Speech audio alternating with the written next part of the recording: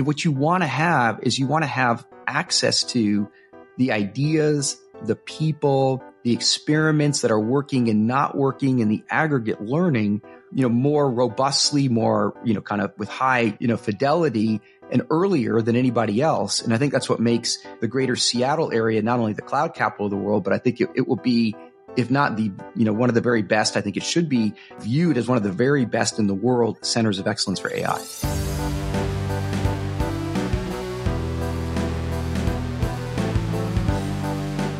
Welcome to GeekWire. I'm GeekWire co-founder Todd Bishop. This week, we're featuring highlights from an episode of the podcast Shift AI, hosted by Boaz Ashkenazi, CEO of AI solutions provider Simply Augmented, in conversation on this episode with Matt McIlwain, managing director at Seattle-based venture capital firm Madrona Venture Group. You can subscribe to Shift AI at shiftaipodcast.com. Let's jump in. Hi, I'm Boaz, founder and CEO of Simply Augmented, and I'm excited that you're tuning into Shift AI, a show that explores what it takes to thrive and adapt to the changing workplace in the digital age of remote work and AI. In today's episode, I'm thrilled to have Matt McIlwain as our guest. Matt is general partner at Madrona Venture Group and has been a key technology leader in the Seattle community for over 20 years. During our conversation with Matt, we explore his background and experience building companies and advising founders to focus on the things that drive business growth and innovation. If you're someone interested in how AI is going to factor into the startup and venture ecosystem, you won't want to miss this episode. It's great to have Matt on our podcast, and we can't wait to learn more from him. Let's get to it. All right, Matt, welcome to the Shift Podcast. Thanks for joining us today. My pleasure. Thanks for having me. Everything that I've been thinking about lately has been about AI, and I know that you've been talking a lot about it, and it's been on your mind, and I'm sure you're talking to your partners about it. So it's just perfect timing. I'm just really excited to talk to you today. There is a lot going on in AI and generative AI, and it's now kind of the popular topic these days. So look forward to unpacking it. Well, before I want to do that, I like to always start the show where I tell you your background and you correct me if I get anything wrong.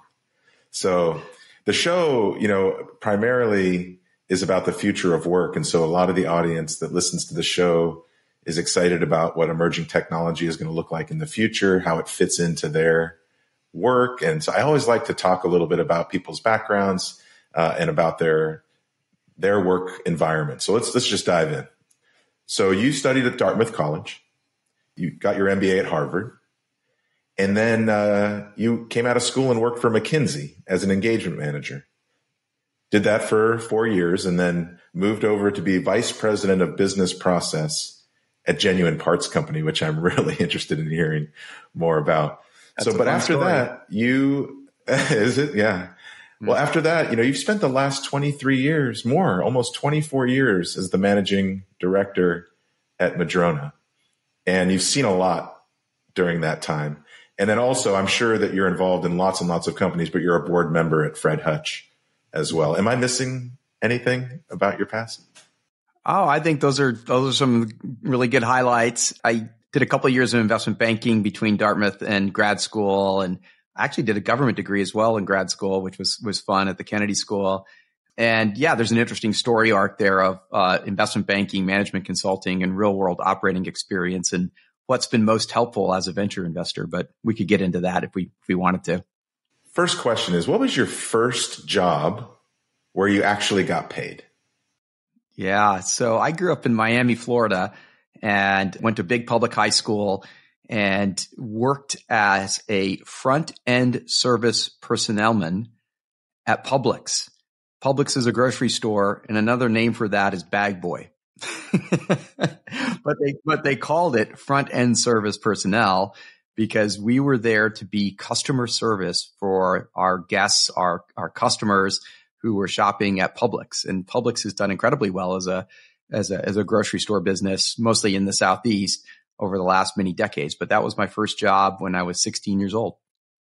Well, it's interesting that when I hear you speak, I hear you counsel founders to really think about customer first, but you were right there in front of the customer during that job. Absolutely. And the expectation in the hot, sweltering Miami summers is that you were to offer to take the groceries out for every single customer. And so you'd go between the freezing air conditioning of the grocery store out into the sun and back over and over and over again. And so you got a chance to be customer friendly, provide good service. What was your favorite job over the years? Is it Madrona?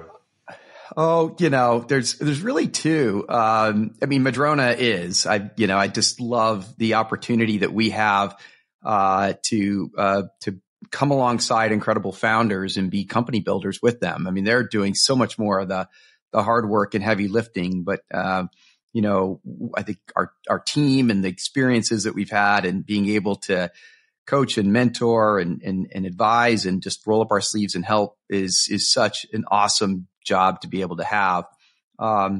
Interestingly, one of the things that informed me very early on when I was in college, I actually started a company, and it was, building a board game business. It was a Dartmouth game. It was kind of in that era when Trivial Pursuit was all the rage, but this was more of a how do you graduate from college? And it had a kind of a Trivial Pursuit style board that you had to navigate around, and it was the Dartmouth green. And so that was a lot of fun for me to do that, to learn a lot, make some mistakes as the founder and CEO. Ultimately, it was a reasonably successful business. So that was fun from a learning perspective and helps me just in a small way empathize with founders. Yeah, for sure. And how about your family?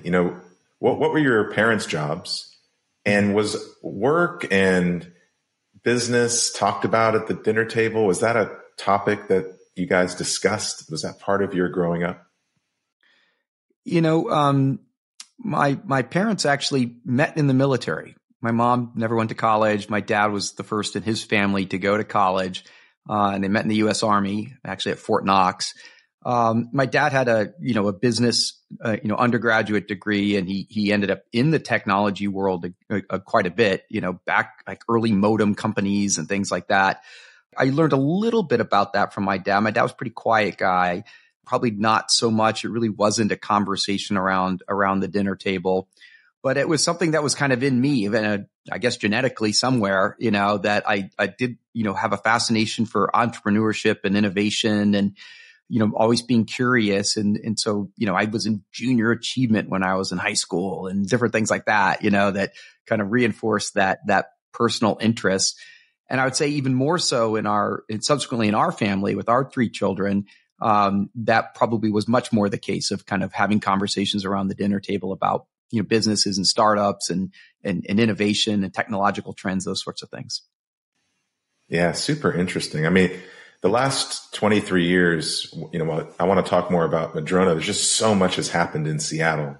And I've been here for the last 20 years too. I moved here from San Francisco in 2000. And so, there's been a lot of changes in the city and also in the tech community. I really like to think about Seattle as at the forefront of so much technology at these big companies, but also in cloud and now in the startup ecosystem. It's really exciting. So with AI coming, it seems like because of our cloud experience, the time is right for us in Seattle to really, really shine. So tell me about the work and tell the audience about what you do as a venture capitalist and, how your investment thesis relates to the future of work and emerging tech, generally speaking about your work at Madrona. Well, I'll talk about that, but I completely agree, Boaz, with your perspective on Seattle. I moved here in 2000, and honestly, that year, if it hadn't been for a debt financing that Amazon raised as a relatively new public company, they may not be around still. And Microsoft was kind of on top of the world then, but did go through some challenging times. And one of the interesting things to note, even if you look at just the past 10 years of Microsoft, since, it's almost on the 10-year anniversary for Satya Nadella as CEO, their market capitalization's grown from 250 billion to 2.5 trillion. And so this, economic opportunity and value creation and therefore, kind of capital and people and talent that can be reinforced into kind of creating a flywheel in the Seattle innovation ecosystem is super exciting for me and for us. And then that leads into what we do at, Madrona. I mean, Madrona's strategy is to be really early stage. It cannot be too early for us. I actually prefer being involved in kind of company formation stage. So whatever we call that these days, pre-seed, seed, stage. We also lead Series A financing rounds. And then over the last 7-8 years, we started a whole separate fund that is for more Series B and Series C rounds that will be new investments for Madrona. So we can really cover, investing from a pre-seed stage to kind of a Series C stage, as initial investors. But then we have a phrase, being there from day one for the long run. And so that doesn't just mean with our time and our kind of ability to hopefully add a ton of value to the company, but also our capital and our network and our mind share, for you as founders. And that really does involve a lot of different, elements of, as a venture, team, we're trying to get to know founders and develop what we call prepared mind thinking, thematic investing, before the rest of the world has kind of figured out that is going to be one of the next big waves. And so if you go way back, of course, consumer internet in the mid 90s, with Amazon and others, in classmates and others, classmates could have been Facebook, but was actually a good outcome for us, but was back in that era into then turning software into software as a service. It's just taken for granted that software is delivered as a service these days, in the 2000s. And then you got to the later part of the 2000s and, we'd been thinking a lot and doing a lot of interesting things in virtualization and realized that, this thing that came to be known as the cloud and Amazon Web Services, we did an event in 2007 with the Amazon folks to launch AWS up on Capitol Hill in Seattle. And lo and behold, the last big piece, which came really about, and we'll get into it, but it really came about a decade ago. We were making our first investments in applied AI back in 2012 and 2013. And, we can unpack why that time, kind of seemed to be the sort of the first big turning point in applied AI. We'll be right back with more. I wanted a career in IT, but I didn't know where to start. WGU makes it simple.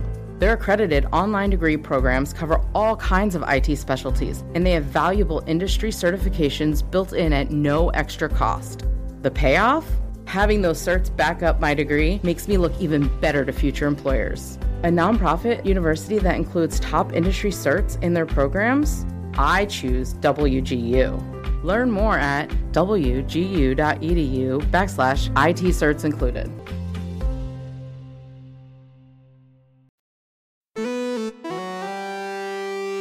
Welcome back to GeekWire, this week featuring highlights from an episode of the podcast Shift AI. Let's return now to host Boaz Ashkenazi in conversation with Madrona Venture Group's Matt McIlwain. You're in a unique position because you're seeing deals all the time. People are pitching you all the time. I imagine that you're seeing AI in pitch decks all over the place these days.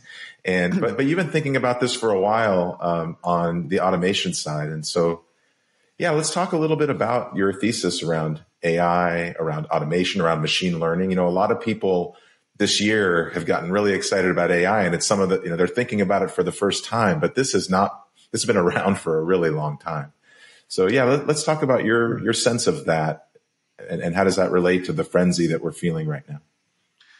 Well, if you go in the way back machine, artificial intelligence as a term is broadly viewed to be coined back in the late 50s at a summer gathering of professors and academics at Dartmouth College. It was a group that was, well beyond Dartmouth, my alma mater, but that there was this gathering. And so it's definitely been one of those technological areas that has been around for decades, and it's had its ups and downs.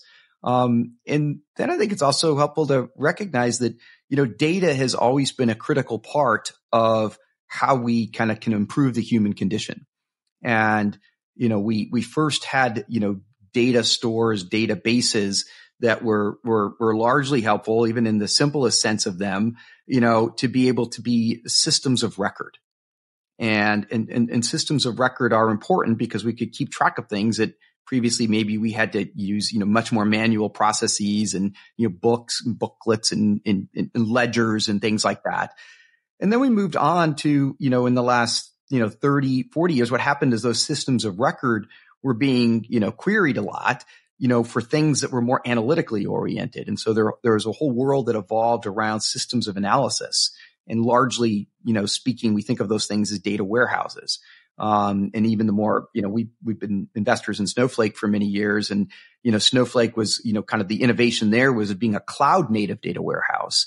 But it still was, at least in its early years, much more focused around being a system of analysis on top of all the data that was gathered in these systems of record. And sometimes across different systems of record, hence the data warehouse construct.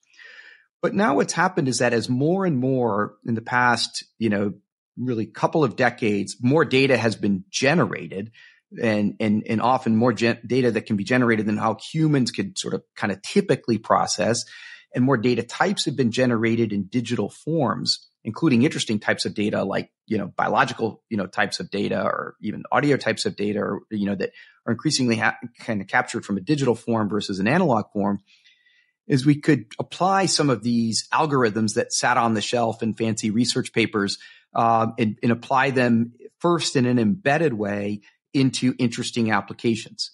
And that's really where, data and data warehouses in these different kinds of data stores and now data models have become more systems of intelligence.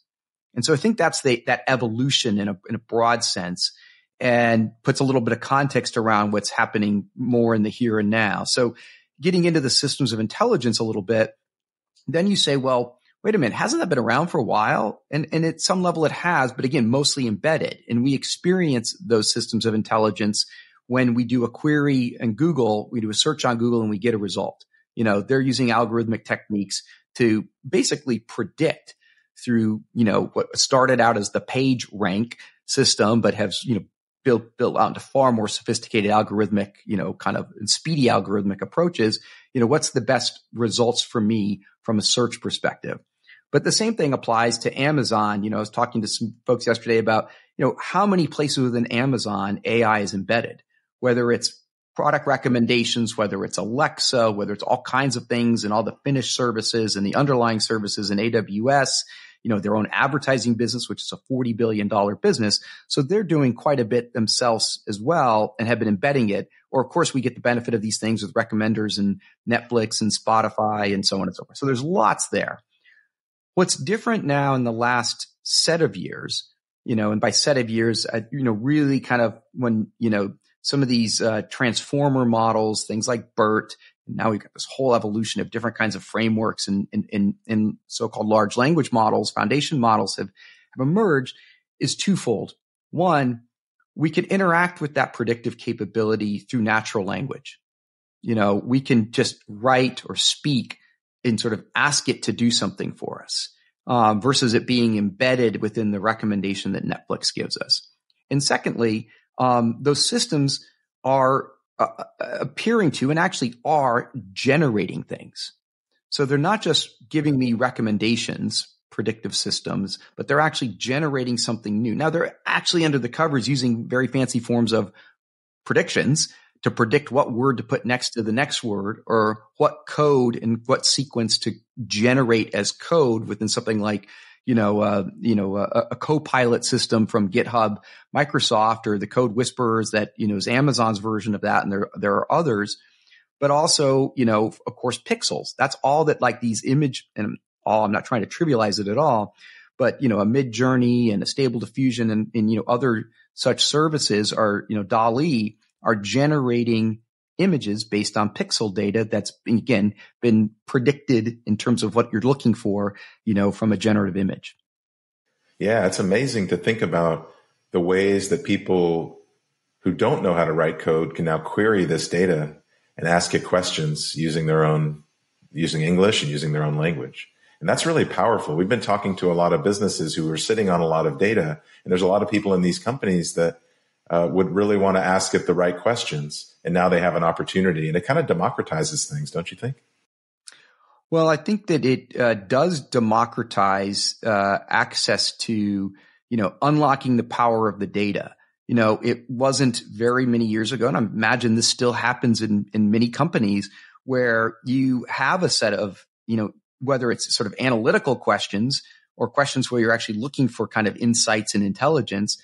And you have to sort of set up the questions and then go ask the people that are in the, data warehouse group or data analysis group. And then takes weeks and they get you some answers. And well, gosh, either that leads to new questions or it turns out we didn't quite ask the questions the right way. I mean, all this sort of high friction, slow turnaround process.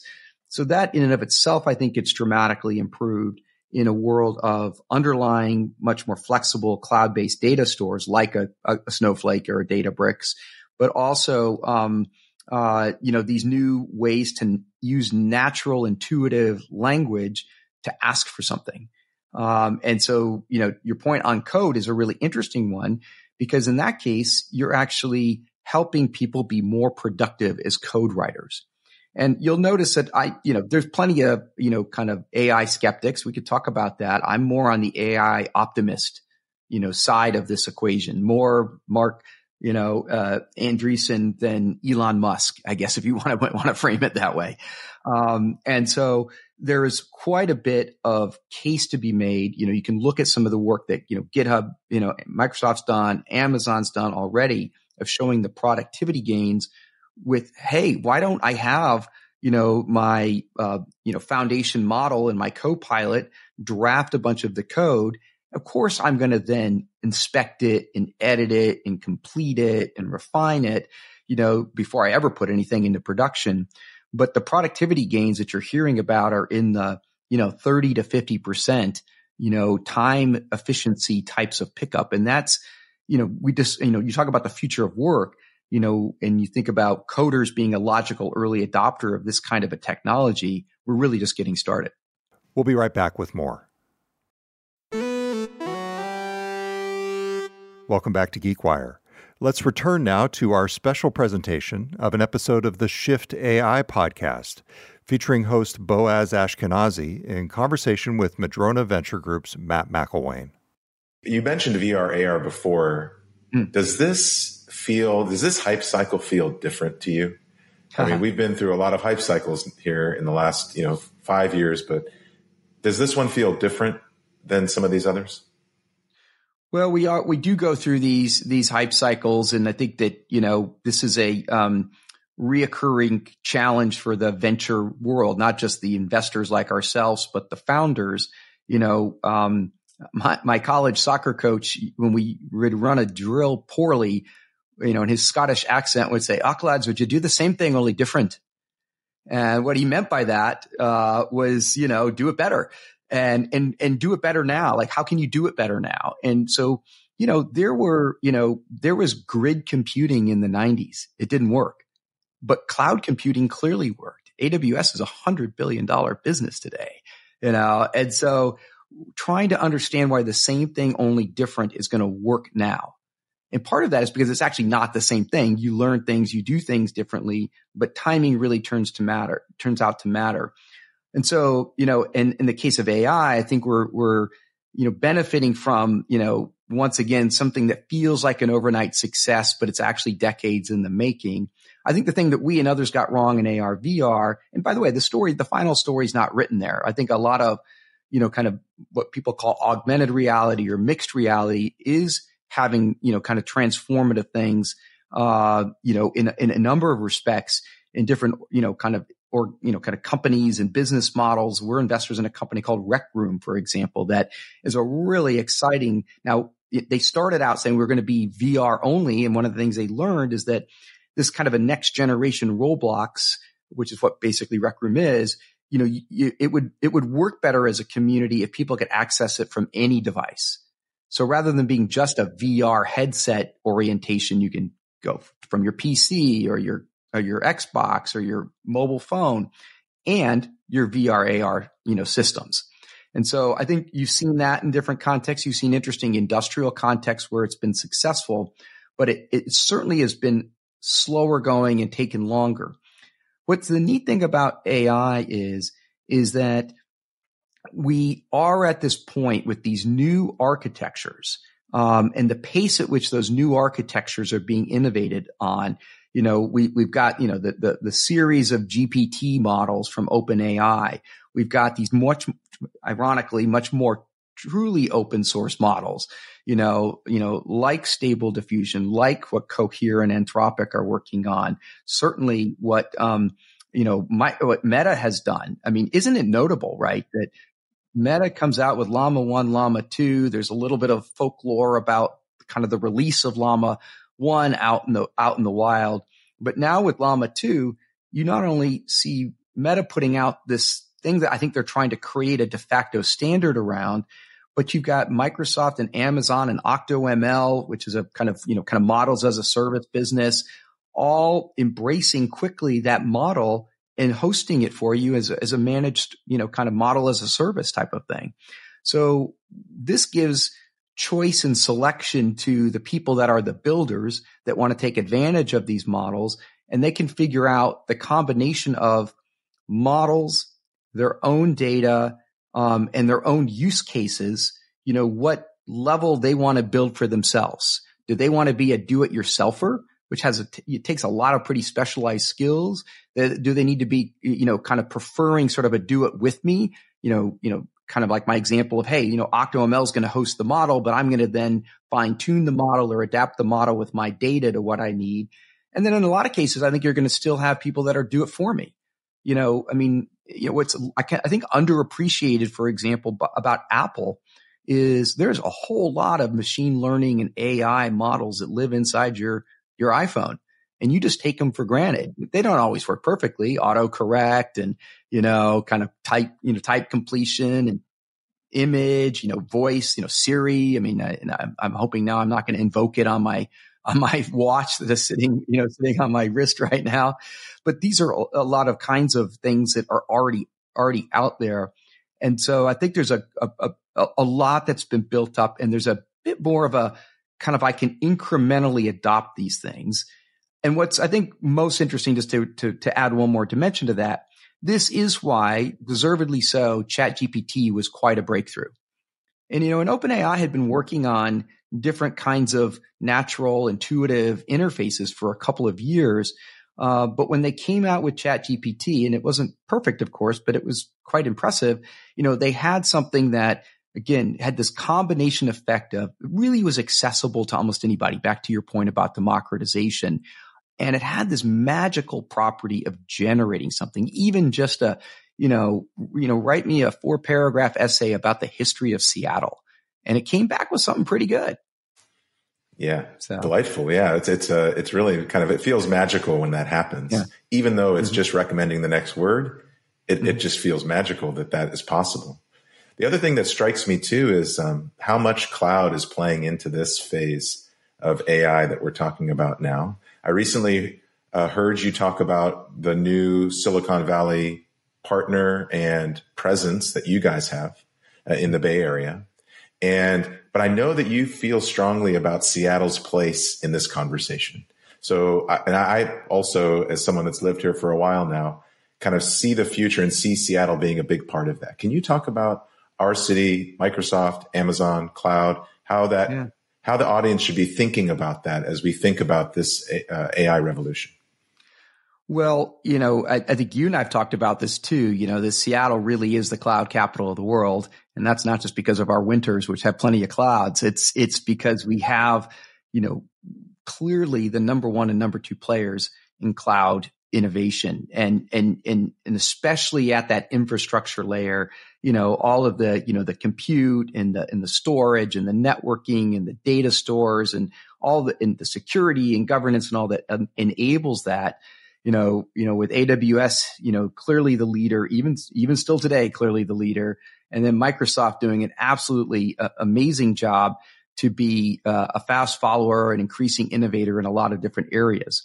What's sometimes also overlooked is there's close to 10,000 employees of both Google and Meta up here. And as we were just saying, Google's done some, kind of amazing things, and Meta's done some really interesting things, including, kind of applying some of these kind of cloud-based, opportunities to AI, with some of these, open source models.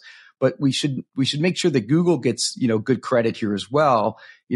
Areas like the tensor processing units are kind of very customized chips to to do, better kinds of AI and deep learning around.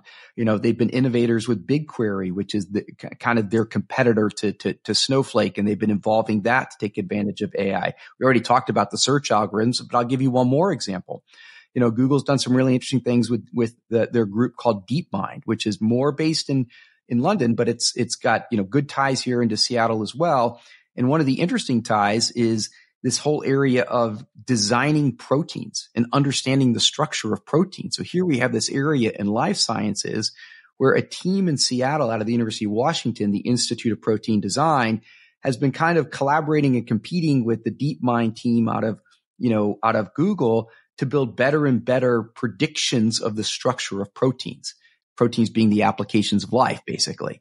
And so that brings us all the way back to Seattle, where you've got these clear leading players in cloud, really running the, kind of the whole gamut. Even, Apple has a decent presence here.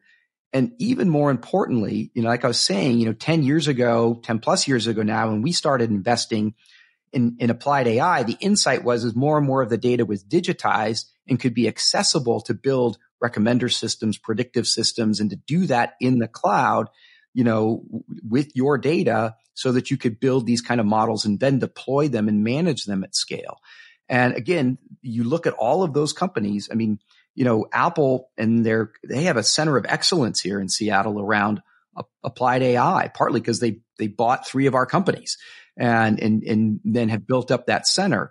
And so I think all of these businesses have, what you want to have is access to the ideas, the people, the experiments that are working and not working, and the aggregate learning, more robustly, more, kind of with high, fidelity and earlier than anybody else. And I think that's what makes, the greater Seattle area, not only the cloud capital of the world, but I think it will be, if not the, one of the very best, I think it should be, kind of viewed as one of the very best in the world centers of excellence for AI. When you think about the next 5 years around emerging technology in the future, what are the things that you think are going to be the most impactful looking into the future? Well, I hope we don't have it wrong on this this Gen AI front, or more broadly kind of applied AI. But that really is the major technological driving force of the next decade. I think the modern data stack is a big contributor. And I think one of the manifestations of all that's just early and is starting to get more kind of conversation, but it's this notion of personalized agents. Right now we're thinking about large language models as these monoliths. I think soon we're going to be hearing more about kind of domain specific models. We talked about, proteins, for example, but what about financial services? What about, creative areas and marketing?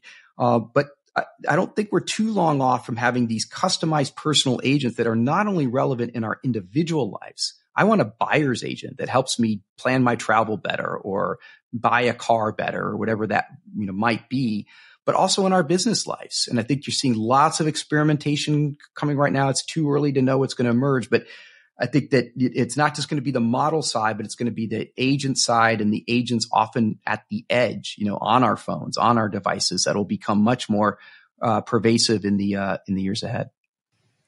That's exciting. Well, I always like to finish the show asking you to describe the future of work in 2 words. You can elaborate a little bit, but how would you describe the future of work in only 2 words? Gosh, that's a great question. I would say creative collaboration. And the creative part, as we said, there's going to be more things that are more, kind of the heavy lifting basic work that we can, let others do, or let really the machines do. And so we're going to have more opportunity to be creative. And I think in an incredibly networked world, and even in a hybrid world, the power of kind of collaborative work and collaborative work being unlocked is greater than it ever has been. And so I think creative collaboration would be my 2 words. I love it. Well, these are very exciting times. Matt, thank you for taking the time talking to us today. It was really, really wonderful spending time with you. Thanks so much, Boaz. Really enjoyed the conversation.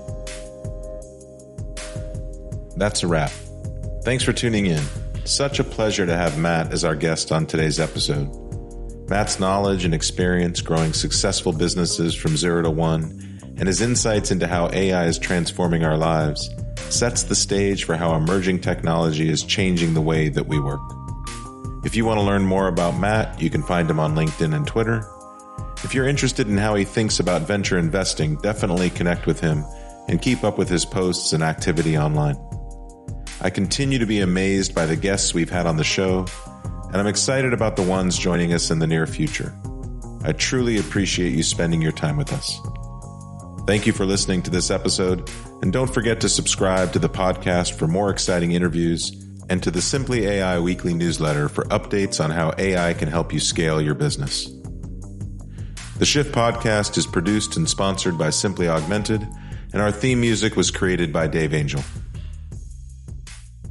Thanks to Boaz Ashkenazi for letting us share his conversation with Madrona's Matt McIlwain from Shift AI, which is a podcast that explores how AI and machine learning are changing the way that we work in the digital age. You can hear the full conversation and find more episodes at shiftaipodcast.com. Thanks for listening. I'm GeekWire co-founder Todd Bishop. We'll be back next week with a new episode of the GeekWire podcast.